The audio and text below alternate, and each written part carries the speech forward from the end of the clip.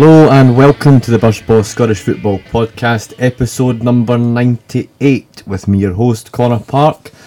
Joining me, it's a rather gloom-looking studio, I think, for all of us after last night's viewing. I have Matt Finlay and Lewis Kemp, and soon to be joined, touch wood, by Hamish Carton. Well, where do we start?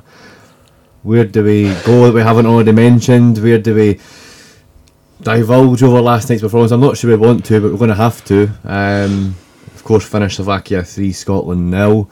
And Matt, it really does leave us with nowhere to go, I suppose.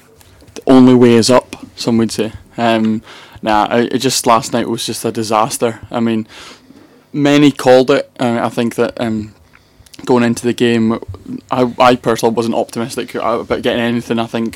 I'm sure Lewis shares my views on it, but just the game on Saturday night was so dire, like, for so long, and it's so frustrating because I think we have good players. I just think that end of the day, I think tactics wise, Strachan is completely inept, to be honest.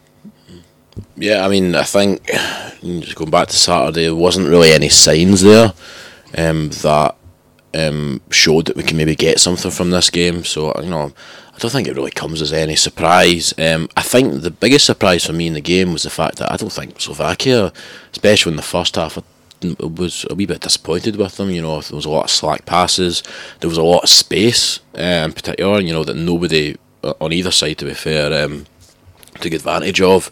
So I think it was maybe not even more surprising, but it was disappointing given I don't even think that was a particularly great performance, a vintage performance from Slovakia, and they managed to turn us over quite easily.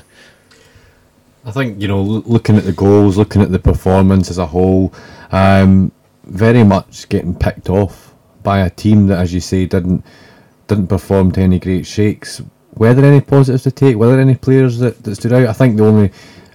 I have to admit that I watched the game in spells, and I think the only kind of two that I thought maybe roughly passed was Marshall in goals, and Tierney potentially did okay, but really he made 3 changes, which I think we'll come on to because that goes totally against his comments earlier in the week. But were there any positives to take? I really don't think there was, to be honest. Not really. I just can't. I thought maybe Kieran Tierney's first half was fine. He was getting forward. He was showing what he does on a regular basis for Celtic. Andy Robertson was doing that at the weekend. Quite comfortably. So that was. I don't know. Marshall, I actually thought he was maybe at fault for the goal, the first goal, albeit the marking at the back post was dreadful. I thought maybe Marshall could have palmed it elsewhere and not out to the forward centre. But then you're relying on your defenders to kind of clear their lines there, and they're just not going to. I'm not really sure where this kind of Marshall had a good game thing is kind of coming from. He wasn't really tested. Yeah, and I think, he made some good saves, but for me, he has a kind of tendency to palm the ball away instead of, actually kind of saving it or whatever. And I think that kind of puts your defence under quite a lot of pressure, to be honest. But with Tierney, he was all right, but definitely, having seen him about a million times, over the last season and a bit, certainly not his best performance, I don't think. I do go along with, I thought first half he was good, but I thought it was quite a weird one that Robertson was switched, but it was not something to do with injury anyway. Injured, so. Well, we look at the changes that he made to start 11 as a whole. It was 3 changes. I think we'd spoke all day about how can he potentially drop Chris Martin when he apparently played very, very well on Saturday night, according to Gordon Strachan, and he still did it. And even at that, I suppose the biggest bumbear is it wasn't, as you say, it wasn't Lee Griffiths that replaced him with. They brought in Stephen Fletcher again. How frustrating. Part of me wonders, is that deliberate? Is that because he knows that everybody is rooting for Griffiths, wants Griffiths in the team? He is very stubborn, and I don't feel he has any respect for the fans or for the media or anyone really. Even last night's comments, only kind of giving respect to what the travelling fans. It's, I don't know. I just I kind of go along with what you maybe say. It wouldn't surprise me in the slightest if the reason why he's not picking Griffiths is just because there's been such a kind of outrage over it, and he's putting Fletcher there. See, to be honest with you, I mean, going into this double header, if you'd said to me, Griffiths starts on Saturday and Fletcher starts on Tuesday, I would have probably said, that's fine. I'm not actually worried about that at all, because I thought maybe Fletcher would have suited a game like this. But the way it panned out, and defensively, I didn't think they were great. I thought they were there to be got at, really, and I don't think Fletcher was really that effective in the role he was playing. He didn't really have any service, to be fair. No, I think the passing from the team was just abysmal. I mean, there were spells in the first half where they actually controlled the game in terms of like the possession, and going forward they looked a bit more likely. It was the killer ball. Speaking to my brother about this, and he said that the three in the middle of the park, none of them have got that killer pass in them, and they're not going to be able to play through Fletcher, who's got no pace. You play a ball through to Griffiths, and you'll be able to do something with it because he's on form. Like, he's just always on form. Whereas Fletcher or Martin just, like, goal scoring records pretty abysmal for being a number 9 striker. So. I mean, could the argument be that with the right coach and the right setup, that we do actually have the attacking players within the pool to maybe not be brilliantly outstanding, but to do far, far better? And is it really the defence that is the key issue in all of this? I think, I kind of go along with that. I think, we have a lot of options going forward. It's just fitting them into a system that kind of works. Even midfield as well, I don't think, we do pass the ball fairly well, even though, there was quite a lot of slack passes last night, but I think I might put that down to other issues. But I think, as you said, the key is the defence, and I think, the three kind of positions of the two centre backs and the right back, for me, I think, as much as I like Patterson going forward, I don't think he's great defensively. And two centre backs, I mean, both of them aren't getting games for their club. I think that kind of tells you all you need to know. Obviously Strachan's wanting them both in there because they have an understanding of each other and stuff, but I just don't think they're that good. I don't really know what else you'd do. I mean, we kind of talked about, putting Wallace maybe at left centre back. I'm really at a kind of loss as to how to kind of solve that problem. But that is the issue when it comes to a national team. You do have a limited pool to select from, and there's no doubt that maybe we could come up with better options, but in some ways hands are tied in that position when you don't have at this moment in time centre halves. I mean, I remember distinctly from Saturday night seeing like the Christoph Berra out warming up and people like that, and I mean, I know that at first glance people would say Christoph Berra, but I think for somebody that is steady, he's done okay. He's played at a consistent level down south. Well, the difference between Berra and the other two centre backs is he's actually getting a game and he's playing consistently. You know what I mean? With the other two are in and out of the squad and not playing that often. I mean, and I do think he has his faults. He's not perfect, but it's maybe worth looking at in the future. But yeah, it again goes back to the whole problem. Do you have a manager there that is willing to say, right, in the situation of Berra, you are playing, you are doing okay, let's put you in and I'll give you 3 games, say, tell him, you've got 3 games to stamp your mark here. But I mean, the problem is, as a whole, the country, I think, has become very disillusioned. And is there any other option than for a change of manager than to re-bring this back again? Because you could argue that even with a new manager, we're still probably going to take another 2 years, because the chances of now being close to qualifying, I think we need to get that thought out of our head at this moment in time. And that's the problem. You're now talking about, I know that previously I was speaking about a kind of 5-month time frame between November and March to recruit a new manager. We're now talking about a 2-year time frame here that, they've now got a chance, I feel, to really get this right, because the focus now has to not be even on this campaign. It's about building up to the next one, starting the European Championships, because God forbid we need to surely qualify for that, given how many teams actually manage to do it now. But where do we go from here? What's the next option? What's the next move? Matt? You're shaking your head, but I need an answer. I don't actually know. I honestly don't know. I don't know if Strachan was to leave. I think it'll be given till the England game. Is the England game a double header? I think it's just the one. No, it's just a single Just game. a single in November. game. I fear for us at Wembley. Honestly, I don't rate that England team whatsoever, and I'm contradicting what I said 2 weeks ago about how I feel that we'd have a chance there. We might go down glorious failures as always, but I genuinely think we're going to get cuffed. I can't see a way. The way that Strachan will line up, he'll probably go with the big striker again, trying to frustrate England, playing the long ball. They'll just outclass us, right? And they'll be up for it because they're struggling at the moment and they've got a point to prove. But in terms of going forward, this campaign is dead, and I think Strachan should walk, but given 4 weeks till the next game or something like that, less than that, I don't see what even the point is, because we're not going to have anybody, and what's going to happen is he's probably Mark McGee's or something, or Stuart McCall or someone's going to come in and just take over interim. It's like someone that's on his I know McCall's actually left, but they don't actually have anything. I don't know who would come in if we were to shove him now. I think if you obviously Strachan goes, and I think for everyone concerned, even Strachan, I think it's probably best that he does. I think we do need to look abroad. I think this time, if we're going to make an appointment, because for me there's no one really, certainly who's Scottish, who really for me offers anything different.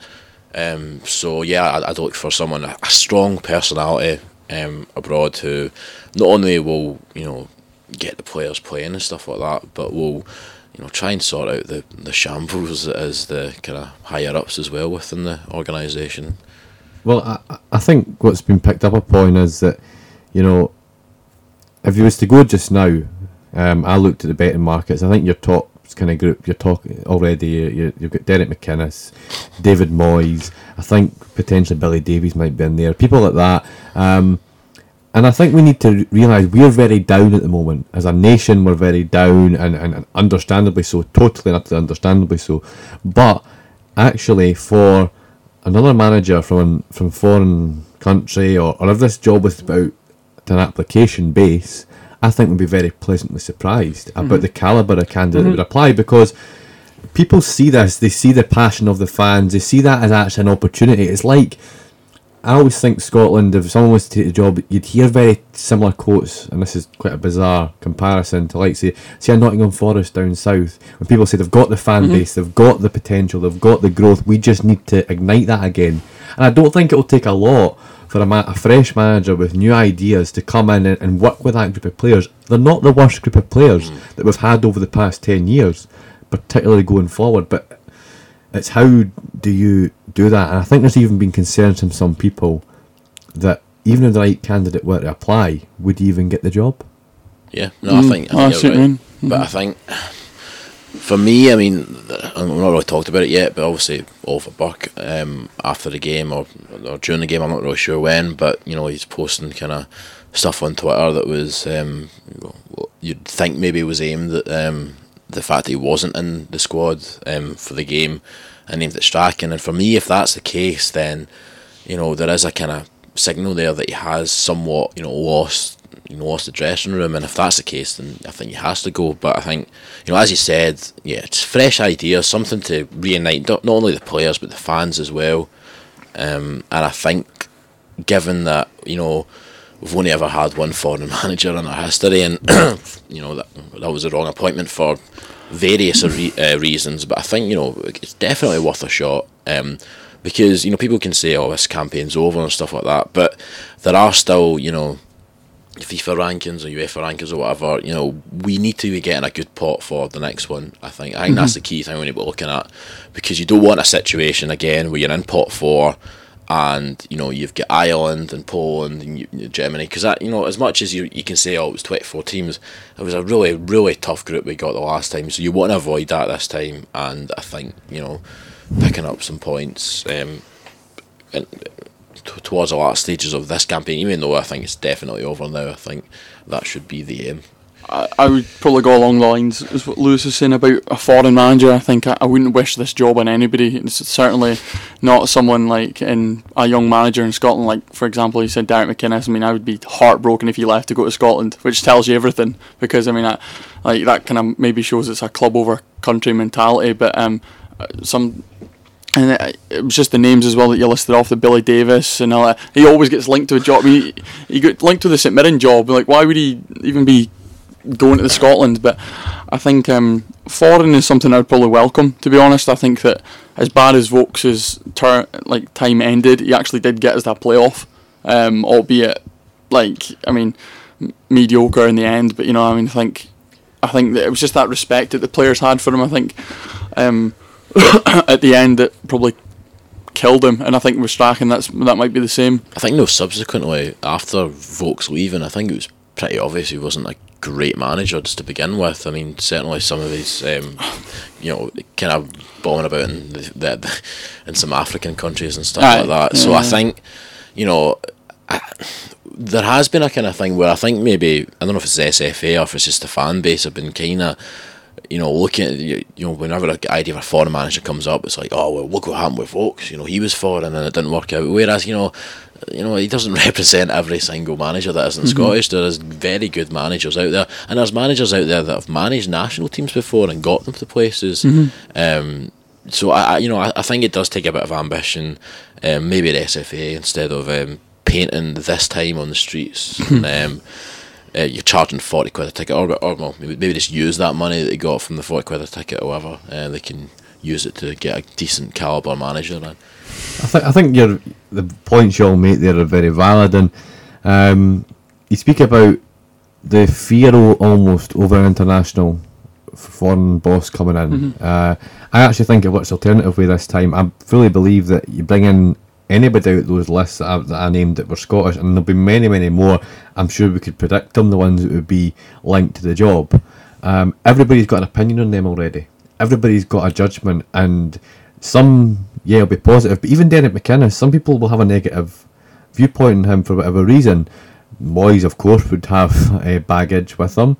And I'm just going through, I'm not saying these names would ever get it, but I'm just talking that maybe somebody fresh that, I'm not saying you would want somebody that was kind of known, but somebody that doesn't come in with an already a link, a bit of baggage, an opinion that everybody has on them. That's probably the best way you're going to get any sort of optimism in this country again. I think they should probably go for it and headhunt somebody, if I'm completely honest. I think that they should try and advertise it as this is a big job, as you said, like the Notts Forest kind of analogy on it. I think that people will want to kind of see what the SFA could bring to the table, and everyone in Scotland knows that there's a lot of negative press around the SFA, and if you go abroad and maybe go out and find some, like, for example, like a German guy that's maying his trade in the Bundesliga or has done it, someone that's been successful though, because I mean, like, there's no point going after someone like Moyes, who he was successful for 11 years, had an absolute disaster at Man United, then a disaster in Spain, and now it looks like it's going to be a disaster at Sunderland. It's just... Well, the bit I always recall is the guy that's in charge of Iceland just now. Is it Beckenbauer? But he's just left them. Lars Lagerberg. Yeah, Lars Lagerberg. That's it. Beckenbauer, jeez. I know, I'm getting... I'll take Beckenbauer at this way. No, but... Yeah, he obviously... I don't know if you...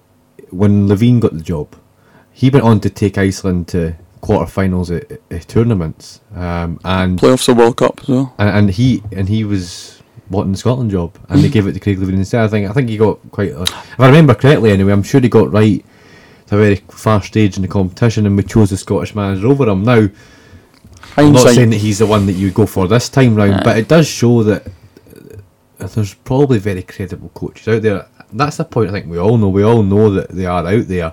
I suppose we'll kind of look to draw this to a close, if you like, but that group of players this morning, they're waking up. You mentioned obviously the tweet that went out last night from Oliver Burke, and do you think they see any future under the manager? No, I think they've given up.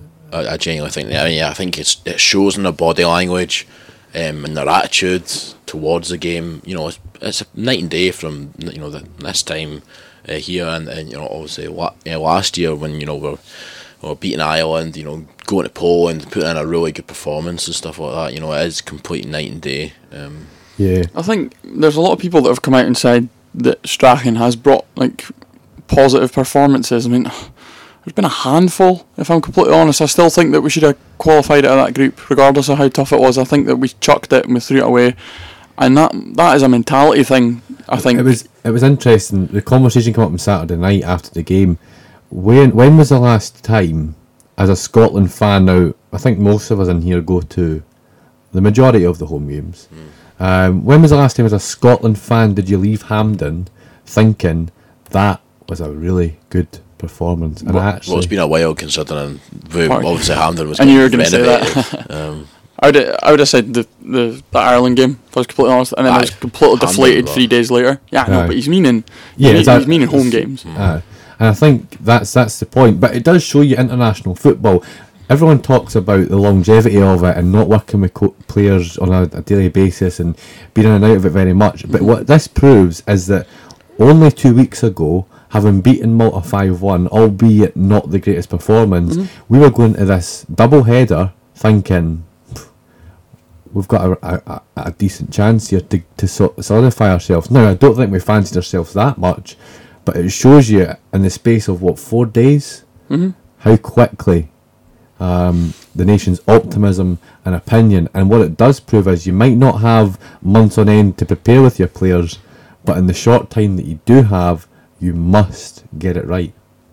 Yeah, I know, and we're just not going to get it right in the next few months. Honestly, I think the way that, I mean, a couple of years ago when Strachan came in, like media, I said this the other day, that media was like his best friend. Like I think he got a lot of protection from the media. That was obvious with some of the stuff that you could say. And he's always done it though. He's always been a bit of a character, like a joke figure, and things like that. Like at Celtic and Middlesbrough and Coventry, even going far back as that. So I think I think he's dug himself into a hole here, to be honest. And last week, I thought his approach with the media was ridiculous. Completely honest, I thought it was embarrassing that he was just kind of like the stuff that he said to Jonathan Sutherland and not answering questions, and then and it all kind of eats away at the. And I think it's a completely different point now. I think just the fans have almost stopped believing. I mean, you saw it. I mean, with the price of tickets the other day, I can't blame. It was 35,000, 36,000 at the game. See, when I started going to Scotland games like 10, 12 years ago, there was every game I went to was a sellout. You couldn't get tickets. I remember being in the position when I was younger, and of course, I think you're obviously a wee bit older than me, but when I was trying to start buying tickets for Scotland games, I need somebody else to buy them for me. I remember thinking, I've got no chance of getting tickets for this game. Whereas now, actually, I could have bought the tickets for that game on Saturday months ago, and I decided to wait, I think, until the day before, and I went, all right, I'll pick one up now. And even speaking to people, we asked, I think this is before, obviously, we got beat, when will tickets go on sale for this, when tickets go on sale for that? And they were just like, well, we actually think that the cash gate is available up until every game apart from the England game. Now, had we won, I don't think that would quite be the case. I don't even think the England game will sell out. No, I think England would. But if we're going into that like so down and whatever, I think England will take whatever they take, 10,000 or something. I can't, because they'll charge a bomb for it, as we know. I honestly think it'll be 43,000 because of the fact that I just think the fans don't see it as a glamour tie anymore. For me, I mean, the England away day is different, but like still 15,000 going down to that. But we're just there for the party, I think, now more than anything. Right, here we go. So that was almost 25 minutes there of doom and gloom, but we're about to lift the spirits back up again. The domestic football is back this weekend.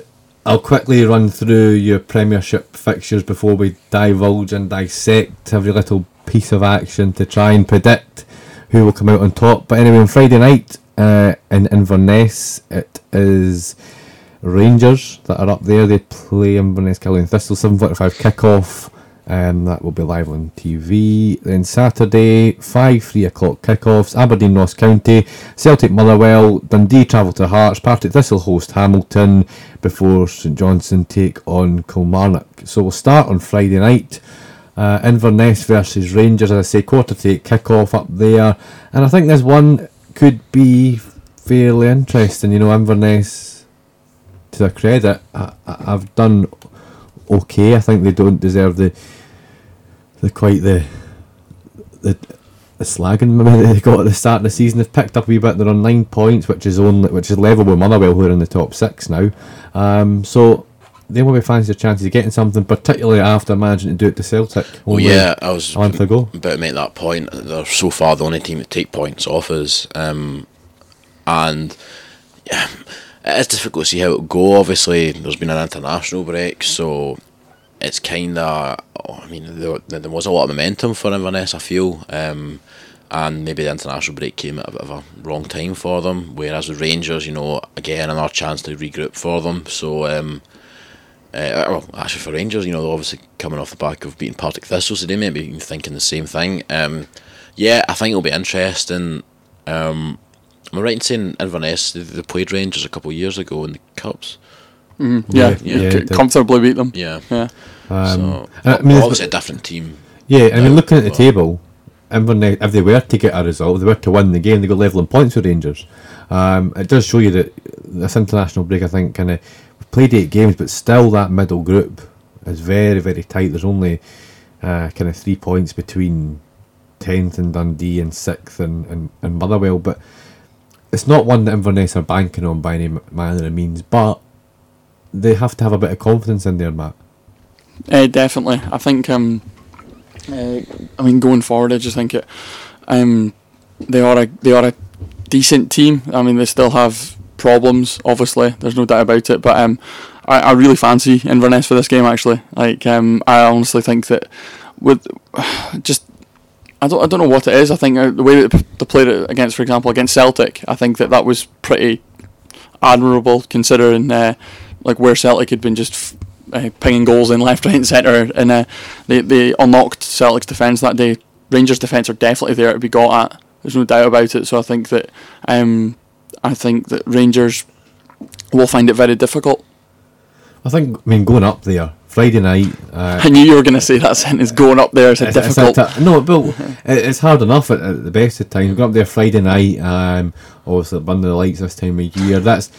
It is total stereotypical stuff, but it does have an impact. I don't doubt that. But is that better or worse than playing at 12 on a Saturday or Sunday? That's a very valid point. I think 12 on a Saturday is nowhere near as bad as 12 on a Sunday. Yeah. But it'd be interesting to hear the fans' opinions on that, because obviously fans, I think, would maybe rather the Friday, but I'm just more so meaning the players and stuff like that, how it affects them. But a weekend off if you go up on the Friday night, I suppose. Yeah, but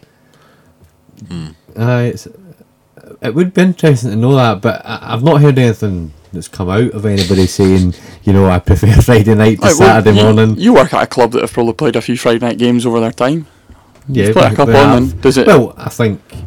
Does it make an impact to you?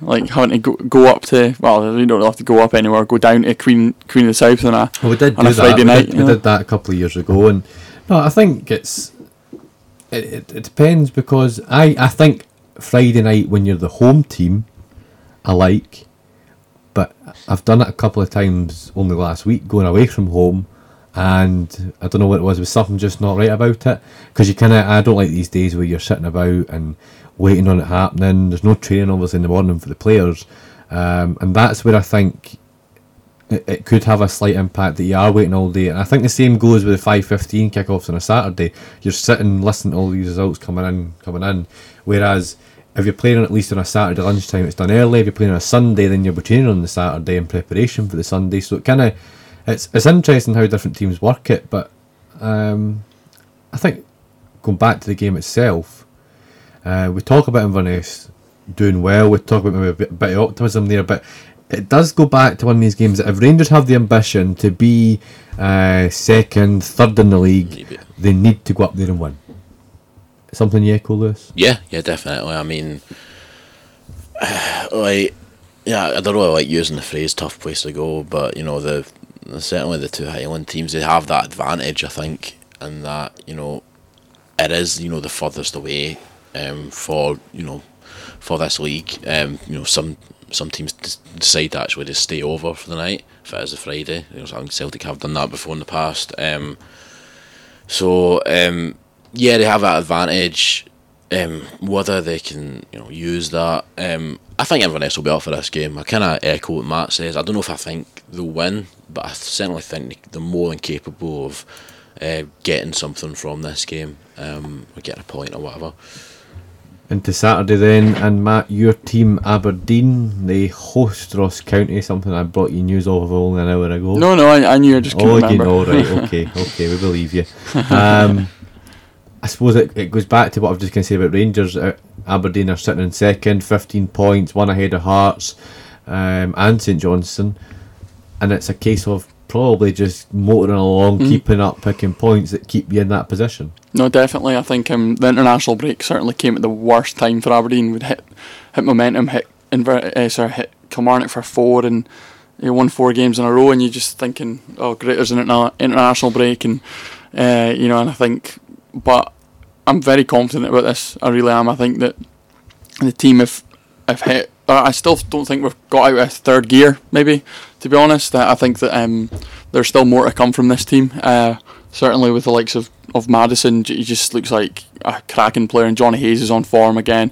Rooney scoring goals. So the players are doing well, considering that there's still flaws in the team, and but as you said, I mean, it's just a week where they've got to just keep motoring on, because they've got the likes of Hearts, who are pretty consistent, Rangers, who we know clearly have not hit, even got out of first gear, in my opinion. They've still got a lot to offer in this league, and so there's and then St Johnstone. I mean, you can't write them off, but I'm just rattling off the whole league here, but it's actually true. Like Motherwell, yeah. But I mean, Aberdeen are a good team, and I'm confident that we'll get the win. You speak about that momentum. Now, here's looking very kind of far forward, but obviously the game on Saturday play Ross County, and then the week after it's on to cup duty. Yeah. Positive or negative? Of course, you want to be in the semi-final, and I think not far off 10,000 at the moment. It's not going on general sale yet. That have been sold.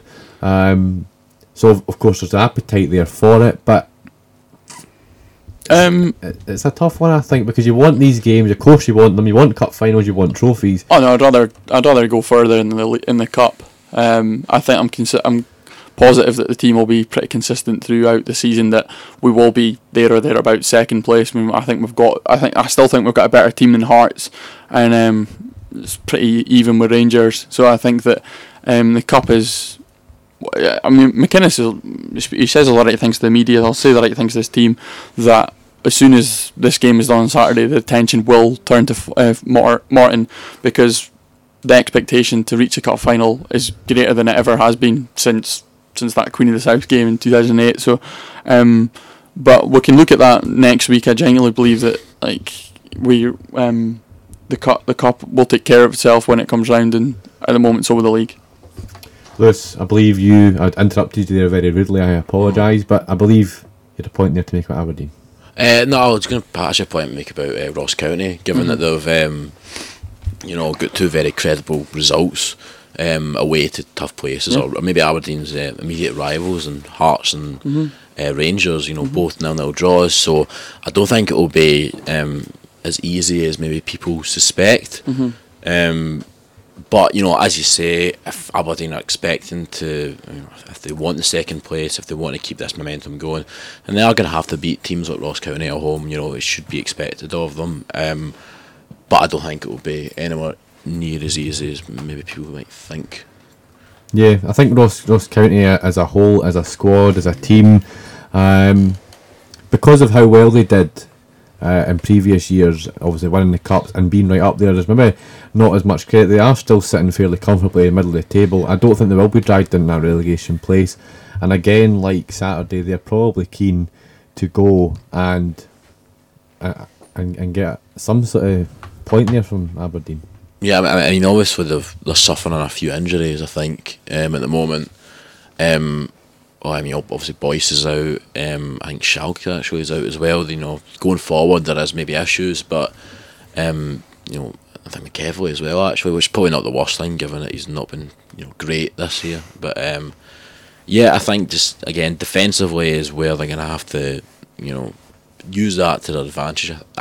I think in this game, and hope that don't get me wrong. I mean, I think Aberdeen although I do like them, I think they have at times struggled to break down teams this year.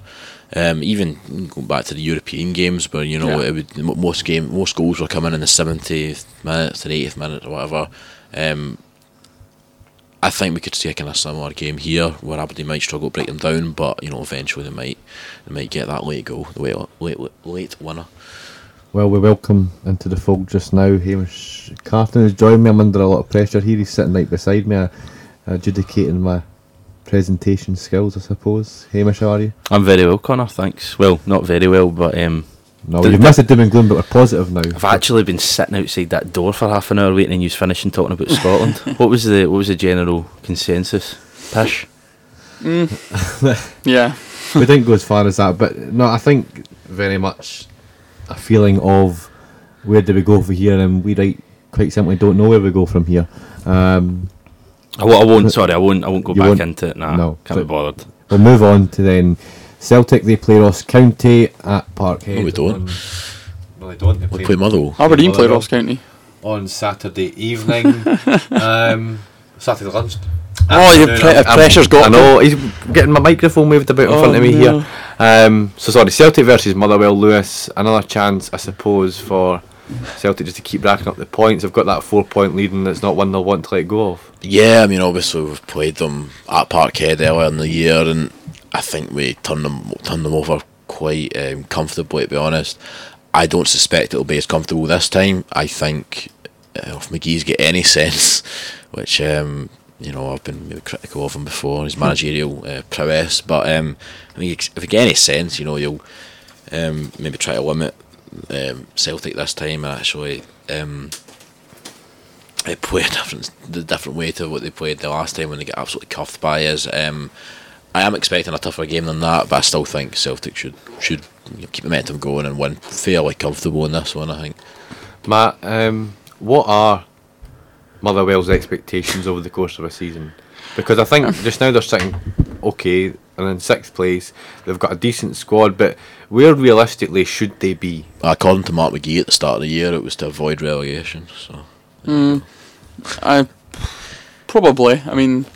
6th place is probably definitely achievable in this league. I mean, it is so close that it's like teams are very similar. I don't think they're any better or any worse than your Partick Thistles or your Invernesses or your Dundees.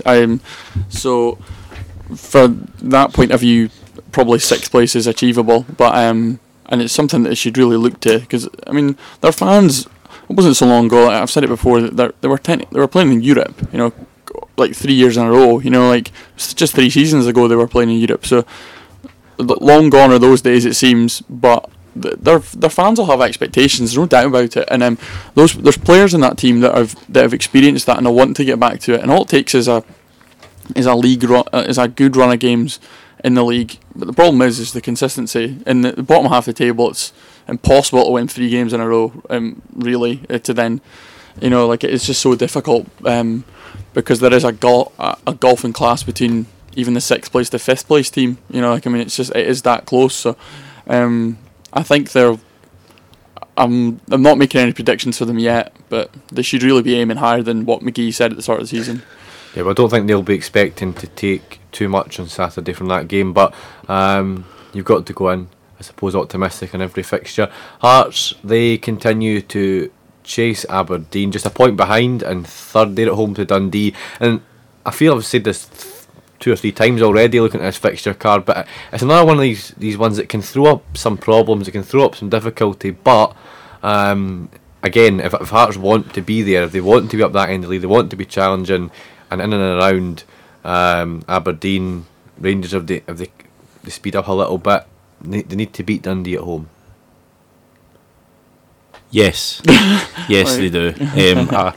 I fully expect them to beat Dundee, because I don't think Dundee are very good, and I think there were improvements in Dundee's last game before the international break, the game against Celtic. I think there was signs the way they stayed into the game. I mean, they limited Celtic to 1 goal, which no other team has been able to do in the Premiership so far this season. But I think going to Tynecastle, you know what it's like when you go to Tynecastle, the atmosphere can get very loud, especially if Hearts get an early goal. I think it's quite a big game for Hearts, actually. because you look at the other fixtures this weekend, you fully expect Aberdeen to win. I know you've probably already touched on Rangers. I think Rangers are winning Friday night as well. And looking up the table, you think Celtic will take care of Motherwell as well. So it's a game where Hearts, I think, need to try and get the 3 points as well.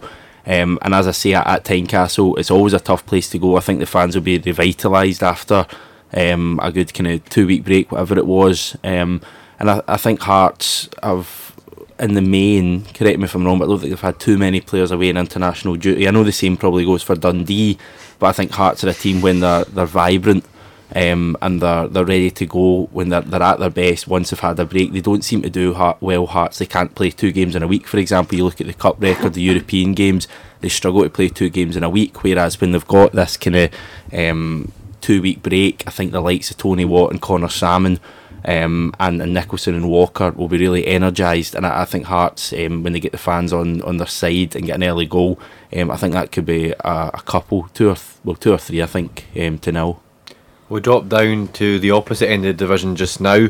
Partick Thistle firmly rooted to the bottom on 5 points, a point behind Kilmarnock and Dundee, who sit 11th and 10th, and it's a really, I was almost going to say must-win game for them. They play Hamilton, who again will be optimistic about going there and getting something and extending that lead over Thistle. But Lewis, I don't think many people at the start of the season, certainly not me anyway, would have called Partick Thistle at this stage, after 7 games they've played, the rest of the league obviously 8, to be sitting where they are.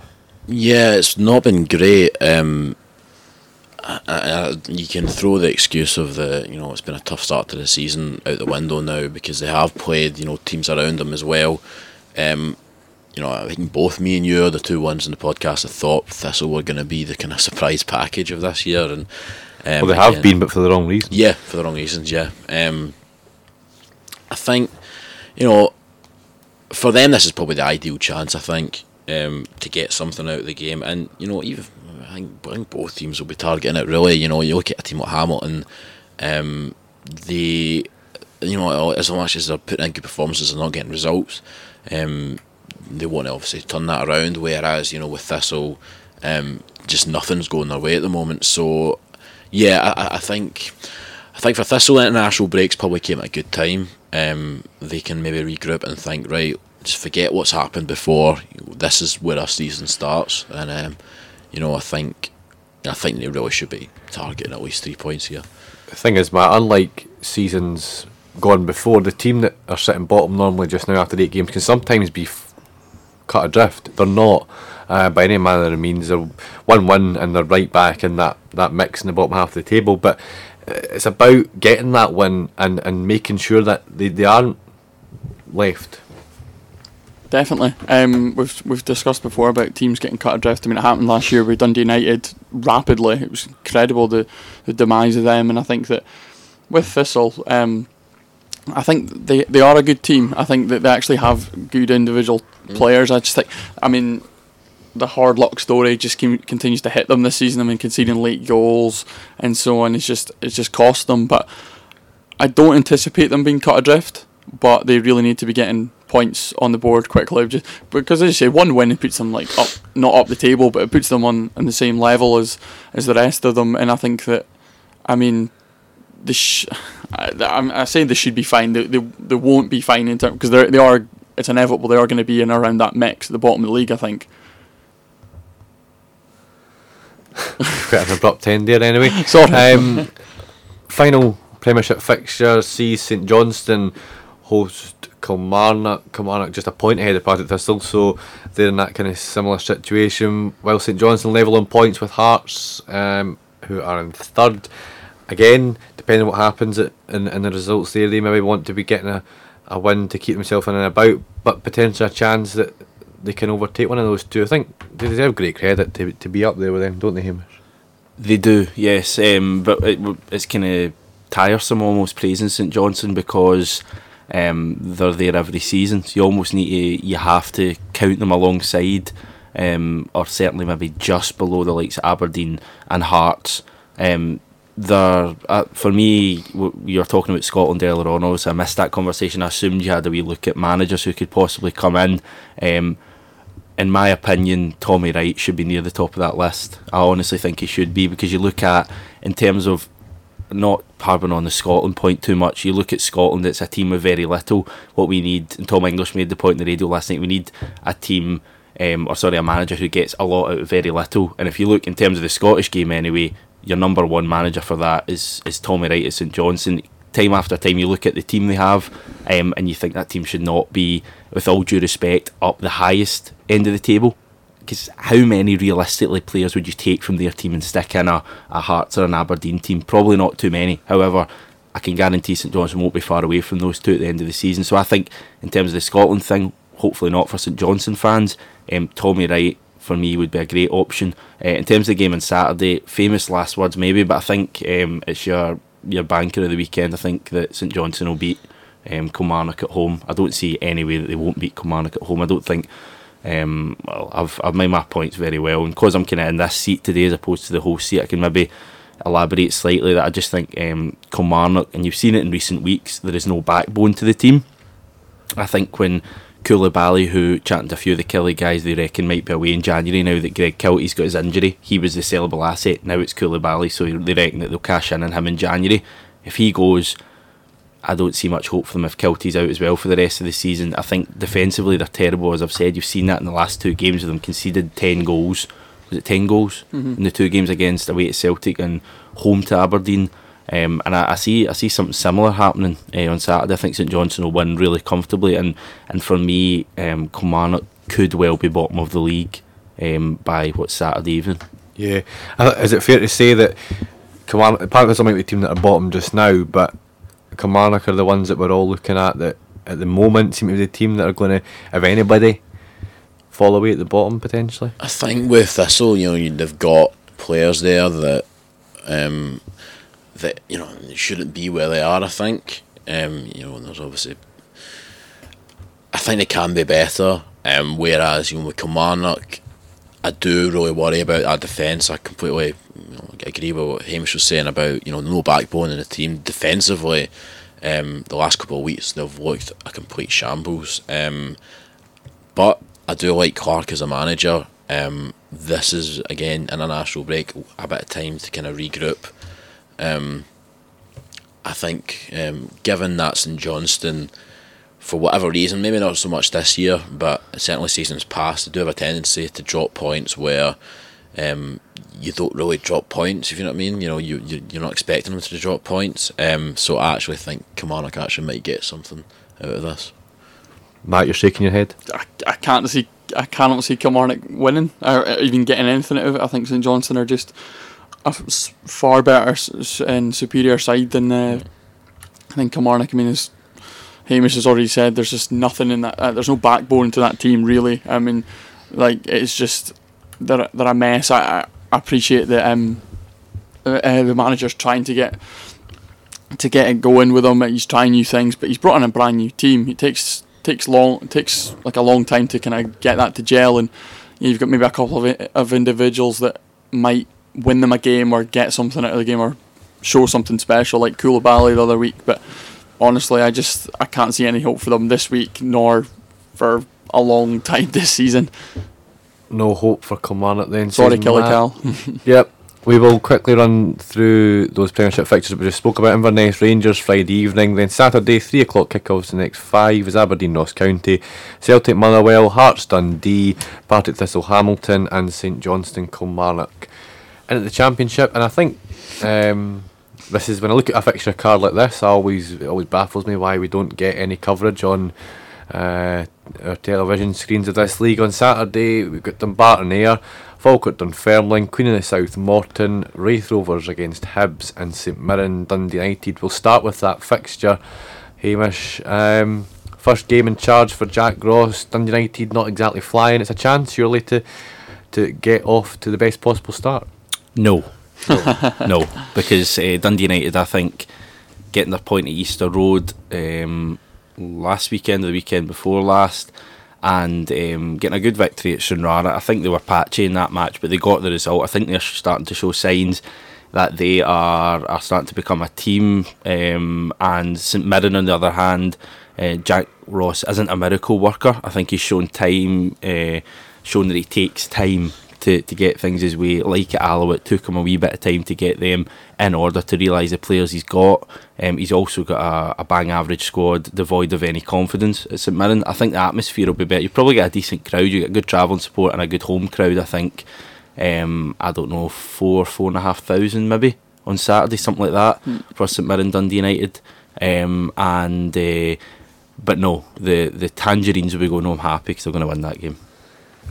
Lewis, Jack Ross is a manager. You've obviously seen bits of League 1 and League 2 this season. Of course, we all fancied them. They went on that incredible run at the start of the season. Things did drop off a bit, but I don't think that was too unrealistic to expect that. Do you think he's the right choice?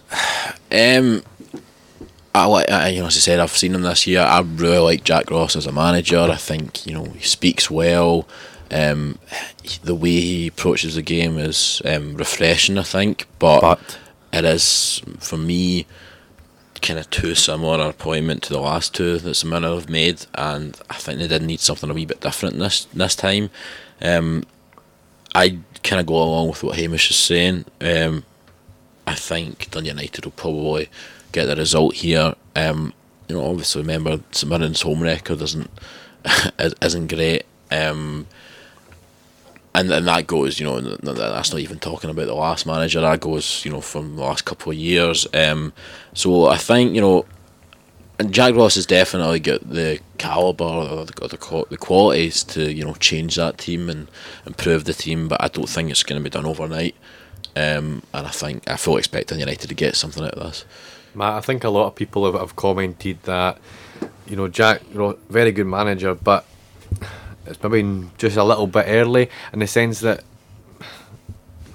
it's almost a bit of poison chalice. But on the other hand, you can understand why he wanted potentially to move away from Alloa, because realistically, if he goes on to get them promoted this year, can he go much further than that with them? And also, if he didn't, after making that great start, where does it leave him? So you can see why he took it.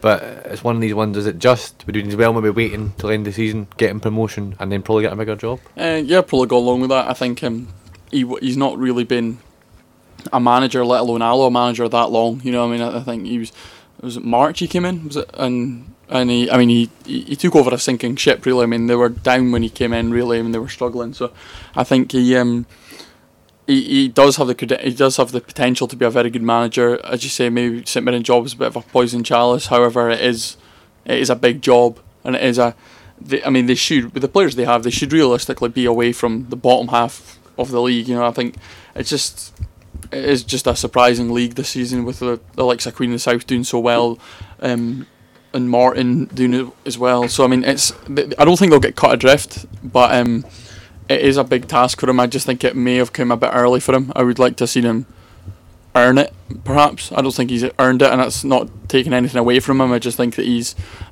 should really have perhaps waited. But big jobs don't come around often for young managers. For me, if the question if Jack Ross has earned it or not, I think he 100% has earned it with the start he made to the season. Alloa, you've got to remember that he's been taken away from Alloa by St Mirren. It's not as if he's been kind of sacked by Alloa or he's left Alloa. I think you'd have had decent odds that Alloa would or will win the league if they'd have had him in charge. And I think you'll actually see under their new manager that the foundations that he's laid will help them win the league this season. So for me, he's 100% earned it. I think it's not just the start to this season in the league. I think it's the cup results they've had. I think it's the victory over Inverness and Ross County. It's the performance at Celtic Park. The best performance I've seen by a Scottish team at Celtic Park this season. That's including Aberdeen, Motherwell, Rangers, Kilmarnock, whatever.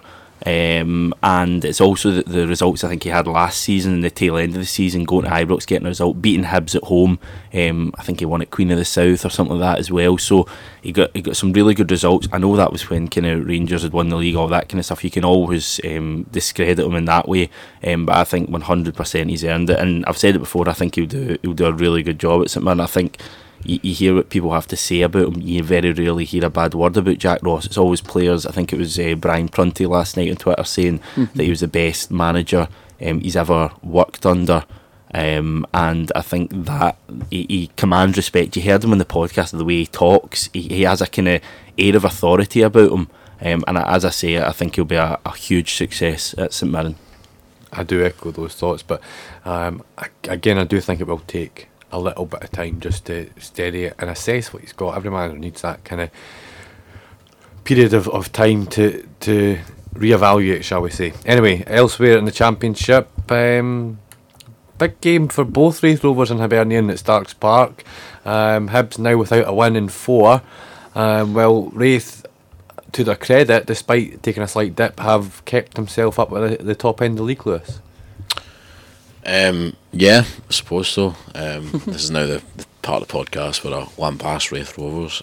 No, I think you can just go back to Hibs. I think their issue is that they've got a lot of the ball, but they're not really using it or doing a lot with it. I could definitely see Raith getting something out of this game.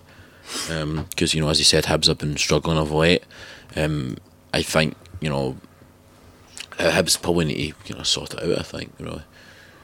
Yeah, well, what I heard from a guy who was in the press box on Saturday at the Hibs St Mirren game in the Irn-Bru Cup was apparently Neil Lennon came in, and according to this guy, Neil Lennon was bouncing about while one of the St Mirren players was being interviewed.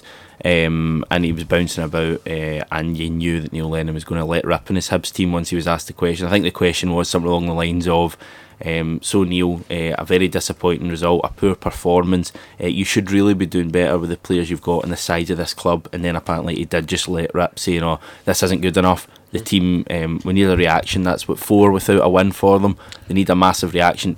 I would have loved to have been a fly in the wall in that Hibs dressing room after the game on Saturday. I think they would have got an absolute rollicking, and I think for that reason that you'll get a response from them tomorrow. Yeah, it is probably the one thing I really liked. I liked about Lennon and maybe his time at Celtic was that he was never afraid to air his opinions or let rip in the media or have a go at some of the players at times, which I think if the performances aren't good enough, it's more than warranted. I think those comments, and he feels that they haven't, and he wants a reaction. And again, I think as much as I think Raith are more than capable of getting something, and they can take advantage of the kind of dour atmosphere or whatever at Hibs at the moment. I think Hibs can bounce back from this. This is a big opportunity for them. I wouldn't be doing my job properly if I didn't ask you to speak about the wonderful derby match that takes place at Falkirk Stadium on Saturday between Falkirk and Dunfermline. But looking at it on a domestic front, Dunfermline, they're down in 8th, 7 points, a point ahead of Dumbarton, who take up the relegation playoff. Falkirk, of course, 3 points behind Hibernian. Still unbeaten in the league. Obviously, last week they crashed out of the Irn-Bru Cup to Ayr United, but Matt, it looks like another probably tight game, only considering the fact that Dunfermline strike force really should have them further up the league. Yeah, definitely. I think that they should do. They are we've talked about it before how good Dunfermline are going forward. It's just, I think it just shows the step up in class between the leagues. It's evident, obviously, the fact that Alloa went down and have done remarkably well, Livingston as well, and then Dunfermline have come up with. I don't think they've struggled because as you've said, they've still knocked goals past teams. It's just like it's getting that on a consistent basis and finding all well and good. They're good going forward. They might get found out in other areas such as the defence. So I think that I still think that Falkirk should win this. These are, as you say, still unbeaten. I think you need a reaction off of that game. I don't know if you're. I don't want to disrespect the cup, but I don't know if you're that bothered about going out of the Irn-Bru Cup as much as you would be if it was like a bigger trophy, or if obviously, because I know the league's the priority for you. If it wasn't a Mickey Mouse Cup, if it wasn't, you don't exactly get your. That's the phrase. The league is the priority. Yeah, but you don't get your day out in the sun at Hampden at the end of that tournament, really, unless you. Or McDermott Park. Or McDermott Park, yeah. So. No, can only echo that. But I think I'm actually really looking forward to it, as always am, when it comes to these games, and should get a good crowd in at Falkirk Stadium for that. The other championship fixtures: Queen of the South against Morton. there's one aim for them, and it's just keep this going. Of course, they had a good one against Linfield on Sunday. By all accounts, in fact, I watched the game. They definitely should have scored more than what they did, and should never have went to extra time in the first place. So they'll take positives from that. And the other championship game, Dumbarton versus Ayr. I was touching on it slightly, but that's a big one for Dumbarton. They're 2 points behind Ayr, so they win that. They leapfrog them, potentially even going as high up as 6th in the table, depending on the results. Anyone want to take? Yeah, well, they've also, obviously, Dumbarton have had that extra week's rest as opposed to Ayr, which could, I think, come in quite handy for them on Saturday. And it's also the Rock is traditionally, it's a funny place because you wouldn't think it'd be a fortress when you go there, because it's probably one of the quietest place you'll ever go, and the kind of whatever sound is made just seems to echo away into the mountains. But I think Dumbarton, obviously that's Ryan Stevenson against his old club, so no doubt he'll be on the score sheet for them. I don't know, that's one of the tougher ones I think this weekend to call. I could see that one going either way, and for that reason I'll go for a draw. Fair enough. That is your championship card for this weekend. I can get quickly run through Dumbarton, Ayr, Falkirk, Dunfermline, Queen of South, Morton, Raith Rovers versus Hibernian, and St Mirren against Dundee United. Into League One, there really is only one place to start. Top of the table clash between Brechin and Alloa. Of course, Alloa just having appointed Jim Goodwin. They travel up to Glebe Park for that one. Very tight, I would imagine. And for Brechin, they probably didn't expect, I wouldn't have thought, to have been right up there at the start of the season. But they would get a result against Alloa on Saturday. It would more than consolidate their place up there. I think as well for them, they might not get a better chance of getting a result against Alloa this year, given that, obviously with the change in manager, that's a kind of immediate change almost. I actually think Brechin should be aiming for the 3 points here. I think they could get the 3 points. I mean, if they do it, that takes them 6 points ahead of Alloa. 6 points. I've had as much talk start, as much heralded manager. It's the most unpopular thing to say, I think, but Darren Dods deserves a lot of credit there. I think I've seen him at the start of the season, and I didn't think they'd reach this height in the league. They didn't look that good, but you can't argue with the results, Hamish. Sir Darren Dodds, arise. That's what you're looking at, the way they're playing, because they are a team who, as you say, I had down for the bottom kind of couple of places in the league. I thought last season they started the season poorly, seemed to turn well for them about Christmas time. Them and Trnava seemed to leap up in the league, Trnava further than Brechin. But this season they've been brilliant. I think they've only had one defeat, and it was at Livingston, if I'm right in saying so, which is probably your hardest game. This is maybe the one question mark that is hanging over them, is can they do it against the big teams in the league, the likes of Alloa and Livingston. I think we'll find it out on Saturday. I wouldn't massively write them off on Saturday, especially against a new manager. Alloa, of course, from what I heard yesterday, that the players at Alloa were delighted when they heard the news that Jim Goodwin was going to be the next manager. I think he's a well-liked figure in the dressing room, and I think that will translate to the playing or to the managing of the team. And yeah, I think they'll do very well, but I could see Brechin nicking that one. It's one of our prediction games later on, so I'll need to come to some sort of scoreline, but I don't know. Of course, with those two teams facing off against each other, it does give Livingston a chance that someone's got to slip up, whether it be Brechin, Alloa or both. They play Albion Rovers, who, to their credit, have started not too badly. They are level on points with East Fife, taking up that final playoff place, or aiming to get in there. On goal difference, they're just behind. That won't be the easiest one for Livingston, will it, Matt? But they come back after beating Crusaders last Friday evening. Mm-hmm. Credit to them for going over and doing that. That wouldn't have been the east of journeys over there, but they did it. They got the result in the next round. They come back here, and again, Albion Rovers is one they're expecting to win, though. No, definitely. I mean, they might have one eye on the Brechin game, to be honest, because I mean, anything out of that could, that Alloa get a result out of that and Livy go top if they win. I'm pretty confident at Livingston winning this, to be honest. I mean, as you said rightfully, I mean, they're coming off the back of a great win against Crusaders. I mean, I think that you should probably just touch on that. Kind of shows you where the Northern Irish League is. And that's no disrespect to Livingston. That just shows that Livingston, I believe, are apparently quite comfortable last week, and the bookies gave pretty ridiculous odds. I think they were over evens, or they were about evens to win. So I mean, credit to Livingston for doing that. I mean, they just need to keep going. The expectation will be from them and their fans and their club to go back up straight away. It is a tough league this year. With the likes of Brecon being the surprise package, Alloa are obviously going to be there or thereabouts. But I mean, East Fife aren't a bad team. They've also had a pretty good start. I mean, they're still up there. I mean, it's so tight though. But if you look at East Fife on 11 points, and then even going as far down to say like Queen's Park on 7, I mean, there's that mini league almost developing. Like we say it every season. I mean, it might happen. So Livingston's got to go about their business, and I think they'll do a professional job though. Yeah, it's interesting because next kind of 2 to 3 weeks in League One are very, very tight indeed. You've got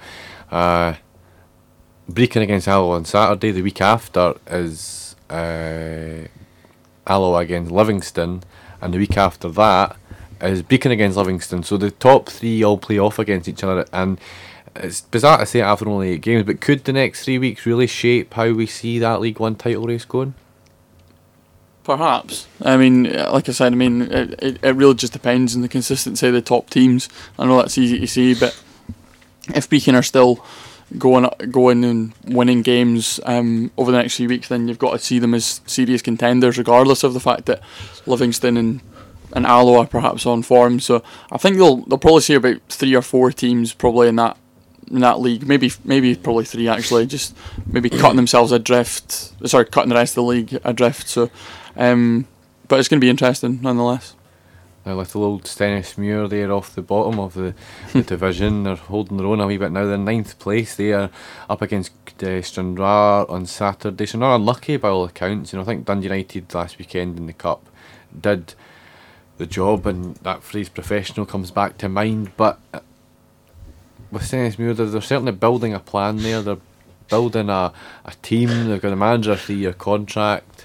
When you look at the work Brown Ferguson has done since they were shipping all these goals at the start of the season, they were losing 4 away to Livingston and 7 away to Queen of the South, and a few other results that they shipped lots and lots of goals. I think what he's done is, he always said in post-match interviews that he felt the team went too far away. If they stopped giving away silly goals and they started scoring goals of their own and taking the chances when they came, he felt they weren't too far away. And he got some kind of strange looks in these interviews, because people were saying, look, you're bottom of the league at 1 point and your goal difference is like minus 15 after 5 games or something like that, like diabolical stuff. And I'll be honest, I didn't see any hope for them. However, they are off the bottom of the league. They got a much needed victory, I think, out last time they played, and there are signs, I think, in the boy that Willett Furtado they've got. I think he looks a really good player, and sometimes it can only take one player to turn a whole team's fortunes around. Players take the lead from him. They have got experience in that team, the likes of Colin McMenamin, and the fullback as well, right back, whose name escaped, Jamie McCormack, who's been kind of around the block, and Stephen Stirling, players like that who actually do have experience. That's a tricky game for them. Stranraer themselves got off to a poor start, but have since improved. I think Stranraer will probably win it after all I've said, but Steny, I've got more hope for them than I did a few weeks ago or a month ago. More hope for Stennismuir, says Hamish. The other 2 fixtures in League One, Queen's Park play East Fife while Airdrieonians host Peterhead. That's at 5:15 live on BBC Alba. Make sure you tune into that one. Well, there's a set quota of League 1 and League 2 games you have to pick throughout a season as part of the deal that gets them the 16 championships. I don't know, I don't make the deals, I'm just telling you of it. But they have to pick a certain amount of League 1 and League 2 games. To be fair, before the season starts, you're probably thinking that's going to be a decent game, but now obviously I don't think that's the case at all. They don't pick the games before the season starts. Well, what I don't understand is why in League 1 and League 2 we don't wait till after Christmas and see how the league's shaping up as a whole, and see who's the runners and riders type thing, and pick a peak game, because I think the allocation for those leagues is so low that we could end up missing out on like an Alloa Livingston if that goes to the wire. We could end up missing out on a Alloa Brecon if that goes to the wire, or even looking at the opposite end of the table, if there's a crunch match down the bottom, say between Stennismuir, Peterhead, all the teams that are down there, then that's the one you want to see as well. So it's strange so early in the season, but I don't think there's any appetite in the world for League One football being in television. I think if you want to, and that's not me devaluing the league, I think if you want to watch a League One game, you go to it. Yeah. Because I don't see the value at all. Nobody is going, oh, I can't wait to watch Airdrieoni's Peterhead at 5:15 on Saturday. The simple fact is that, and all it is doing is driving away fans who would have gone to the game. Peterhead fans who would have travelled will now just stay up the road. Airdrie fans who would have gone perhaps would just think, no, I'll get it in the pub. Why would I pay money to go to it? It's an absolute nonsense. It should be at 3 o'clock. It's terrible. It should be at 3 o'clock. I get it in the Championship because there are big teams in there, teams that you would go, Dundee United Hibs last week, or Falkirk Dunfermline. No, that's not even on telly, but that kind of game you go, fair enough. But Airdrieoni's Peterhead, do me a favour. No, I appreciate the point I'm making. I think though the fact is we're stuck in the contract that they have to be picked, and the picking hasn't been done very well, regardless. Well, what League One game would you have? Well, that's what I'm saying. If you have to have how many games, 4 or 5 games a season, why aren't we waiting and showing? I would argue your point in the sense that I do think if there was a one-off game to win the league, people would want to see that. But how often does that really happen? But that's what I'm saying. But so why are you picking a game just now? I also think if it's a one-off game to win the league, folk would rather be there. Mm-hmm. But it's better for the viewing public that it's that game that's on than Airdrieonians against Peterhead. I'm not denying that there shouldn't be a TV deal for these sort of games. I appreciate that. What I'm saying is, to get the Championship games you're talking about, they have to pick League 1 and League 2 games. Because they have to do that, then the picking of Airdrieonians versus Peterhead, when we could hold off and even get a game on Boxing Day, I don't know that's a better fixture. It just seems that the picking of that game in particular is very down very south. random. How many League 2 games do you ever see in television? There's not, honestly. League 1 as well. Yeah, but I'm saying League 2. There's not. There's a League 1 game. Well, No, but I'm saying League 2. Listen, there's not. No, but listen. Other than the playoffs, they've right? got the same quota as this kind of idea. There is League 2 games throughout the season. They're minimal. There's It's not. like this. In order to get the Championship deal with the Football League, you have to show a small number of English Football League games. The difference being they're more intelligent when they pick it, and they're usually normally on the Playoff bank games. holiday Mondays down south. Yeah, that should not be a clause of our contract. I understand why it is, but I'll say it again, nobody has a real appetite for League 1 football on television. If you want to watch a League 1 game, and I think it's a brilliant league this season, you go and watch it at the stadium. It's just driving fans away. Nobody's going at quarter... Are any of you going to watch that at 5:15? Genuinely? Maybe. No, I might get the You're second not. half after my You're work. not going to watch it. You're not going to watch it. I'm just going to I watch it. watch I'm it just- at spite now. I'm just going to watch it exactly, just so. Well, that kind of says a lot in its own way then. Right, we'll move on into glorious League 2. As I say, Any of these games televised? they're not televised this weekend. No, I'm sure they will be at some point though, if you like to tune in to BBC Alba. I won't be. We can go through the channel numbers for Sky and Virgin if you like at the end of the show, folks, if that's a request. But anyway, into League 2, Arbroath versus Forfar, Cowdenbeath versus Annan, Edinburgh City versus Clyde, Montrose versus Elgin, and Stirling versus Berwick. Stirling, of course, still managerless after James Fowler turned that job down to go and be the assistant manager at St Mirren. I think Is Corrigan not taking the job? Who? Corrigan. Oh, he's caretaker manager. Oh, he's Yeah, caretaker, right? So he's caretaker. not actually right. No, I thought he'd actually got the I job. think I said it as soon as Stuart McLaren left that I was 99% certain James Fowler would take that job. Really? Yeah, he's been in about the club since July. Local for him, I suppose. Yeah, and it sounds by all accounts that it was basically, had the offer from Stirling Albion going on 2 hours earlier, then they would have had him as his manager, but Stirling pipped him to St Mirren pipped Stirling to his signature. Anyway, that game they take on... I've just lost the fixture. They take Berwick on at Berwick. again, it's one of those ones that it's mid-table and probably a right battle in that one, but the game I probably think we want to focus on, understandably, has to be Forfar again. 21 points, 6 ahead of Elgin in second. They of course they did slip up, didn't they? They lost at home in Montrose. 3-0 that was, wasn't it? 3-1. 3-1 before the international break, but for them it does seem like it is just a bit of a steamroll, shall we say, and I wouldn't surprise me if it's the same line we come out with every week. For again, another win. No. That result Elgin got last week against Edinburgh City just moves them slightly closer. It's kind of changed the gap from 7 to 6, which I always think it's only a point, but 6 seems a bit closer than 7. I think you've got it in your mind that it could change in 2 weeks opposed to 7, which should be at least 3 weeks.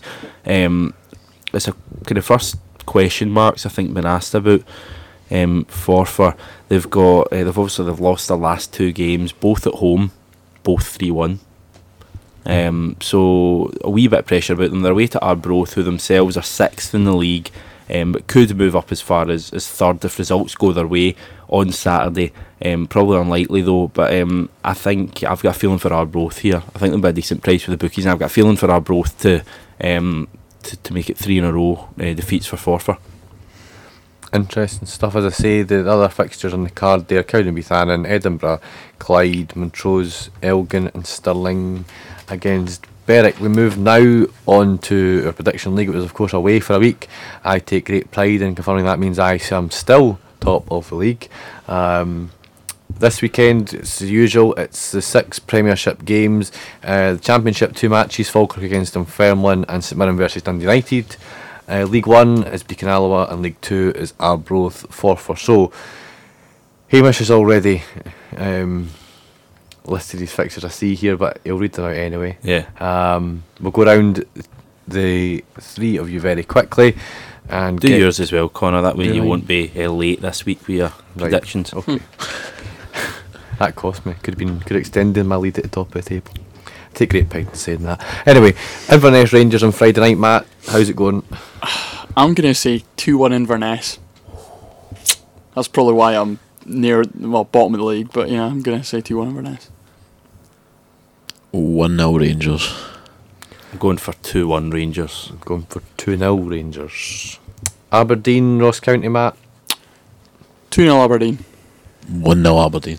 2-0 Aberdeen. 3-1 Aberdeen I'll go for. Celtic, Motherwell, Matt? 5-0 Celtic. 3-1 Celtic. 5-1 Celtic. Go for 4-0 for me. I think that's the most convincing of the weekend. Hearts, Dundee at Tynecastle, Matt? 2-0 Hearts. 0-0. Ooh, 3-0 Hearts. I'm 2-0 for Hearts. They are down the bottom end of the table. Partick Thistle versus Hamilton at Firhill, Matt? 2-1 Thistle. 2-1 Accies. 1 each draw. I'm going to go for 2-2 in that game. And finally, St Johnstone, Kilmarnock, McDermott Park. 3-1 to St Johnstone. 2 each.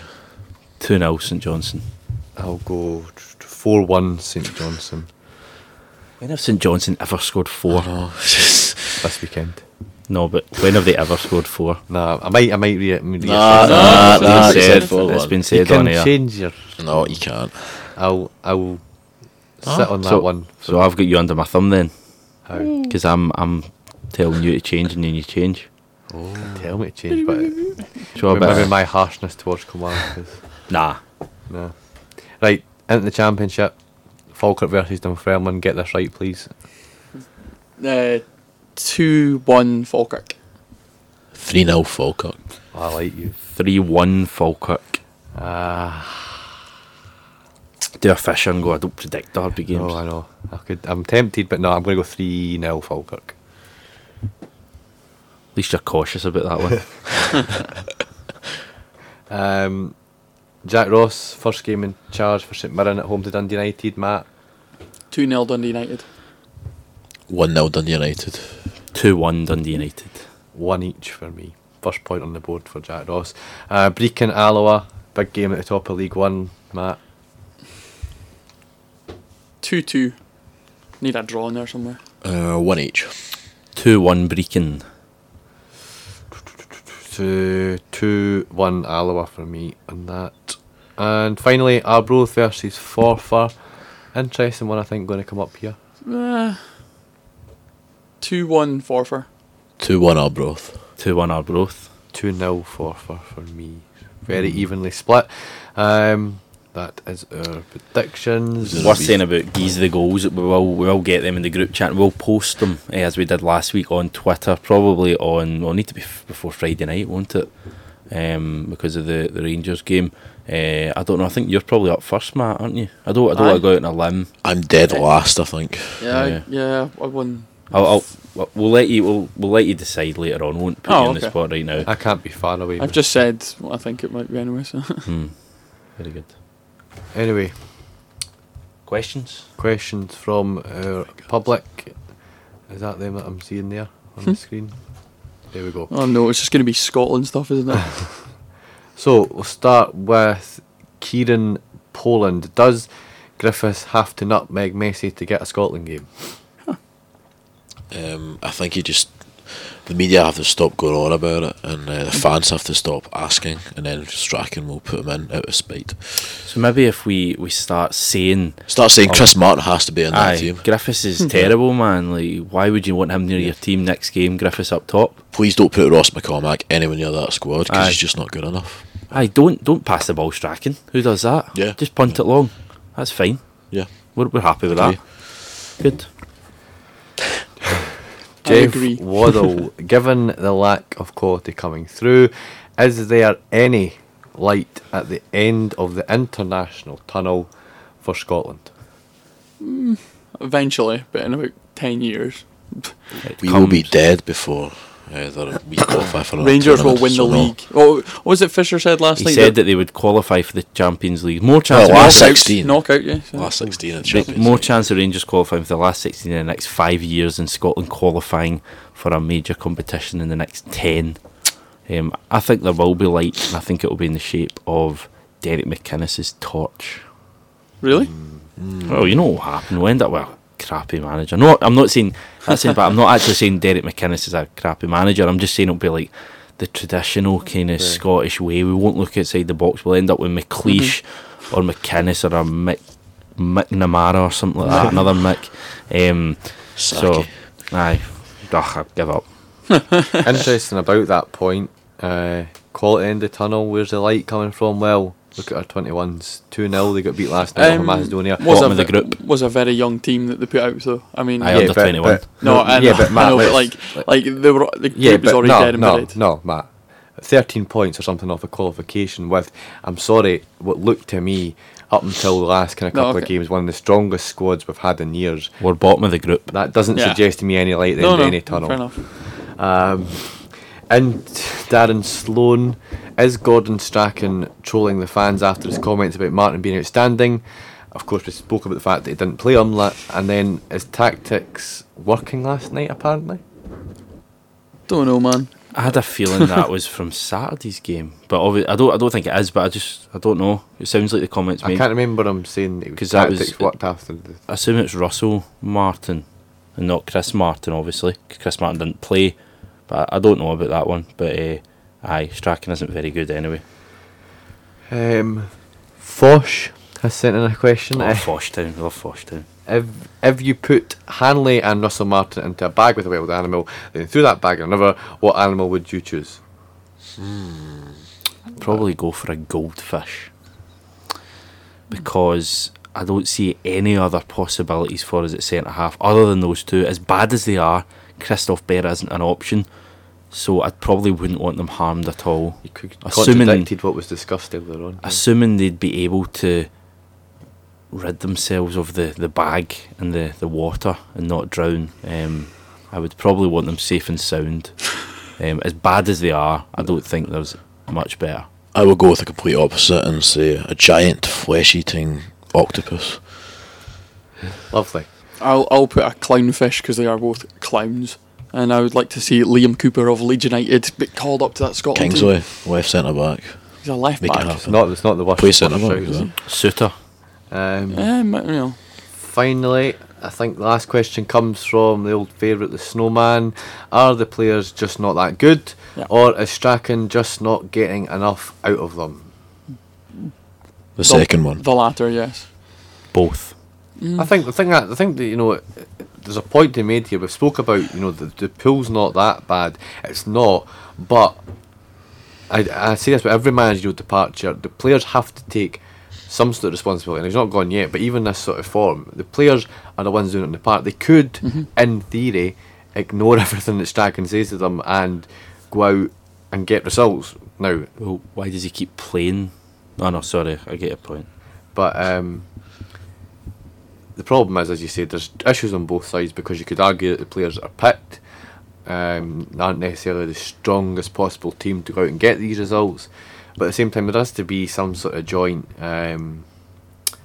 acceptance there that there is faults on both sides. But ultimately, it's the manager that can be changed far easier than the players. And that, I believe, brings us to the end of this 90-minute show. Looking back at, of course, Slovakia 3, Scotland 0 last night, and previewing this weekend's fixtures right across the Premiership, Championship, League 1 and League 2. As always, get yourself out to a game if you can. Of course, tune in on Saturday night, 5:15 BBC Alba. We have Airdrieonians versus Peterhead. That one that Hamish will have, if he's not watching it live, he'll be recording it to watch it back later. Don't send him the score. Boxes abuse when he's watching it, please, for watching it. I'll live tweet the game. Yeah, it was about hope that. you do, just for a laugh. I'll be at work, thankfully, so I'll not get. You won't want to know the score because you'll record it and watch later. No chance. Anyway, online, bushballpodcast.net is the website. Social media channels, as always, where you'll get us sending your questions for any podcasts, Hamish. Yeah, just quickly, we'll be obviously back on Monday with the next podcast. Looking back at the weekend, however, this is number 98. That will be number 99. We can now quickly just reveal a couple of the plans for the week of 100. We will have our 100th show. It will go out on Wednesday. It will be a look back at the previous 99 shows. And it will be a whole kind of chat about how we broke the news when it happened, and we didn't break the news, but how we discussed the news and the favourite moments. Bloopers, we'll have the first ever show, clips from the first ever show, clips from the previous one, Friday Fitba Talk. Listeners will hopefully enjoy hearing all that. We'll have some chat about it, our favourite moments, that kind of stuff, and then that will set off a chain of events that will basically see a week of podcasts. Now, we have already recorded a couple of these specials. There will be an Urban Myths podcast being recorded soon. There will also be a Room 101 podcast that will go out soon, and there will finally be a Busball Hall of Fame one. Now, these 3 episodes will be paid for episodes. There'll be $1 even on Patreon, the website. I know $1's a bit strange. I know it's an American website. There will be more information will be available soon, but basically you'll still get all the other episodes. You'll get our kind of favourite moments. You'll get all the usual episodes, weekend reviews, weekend previews, for free, but we will be releasing 3 very special paid for episodes. The one we recorded yesterday, guys, hilarious, wasn't it? Like, it was really, really good. It was honestly the best podcast we've ever done. And Callum Fisher had a few rants about Fraser Five and a few other folk. But yeah, more information about that will be coming soon. But we'd really appreciate if you guys would get behind us, because we can really make the podcast much better. And it's well worth a $1, I think, for the quality you get. Anyway, I'll let you finish off. Can I quickly wish Matthew Findlay a happy birthday? Yes, happy birthday, Matt. Thanks, Lewis. Cheers to the host for. I said happy birthday before you came in. No, you didn't put on air though. I thought it was the listeners should know. Just sing the song before. No, you shouldn't. Anyway, time's run out. We need to finish. Thank you, Hamish. There you go. Thank you to Matt Finlay, Lewis Kemp, Hamish Carton for joining the studio. I've been Connor Park. Get yourself out to a game and have a good weekend. See you next week.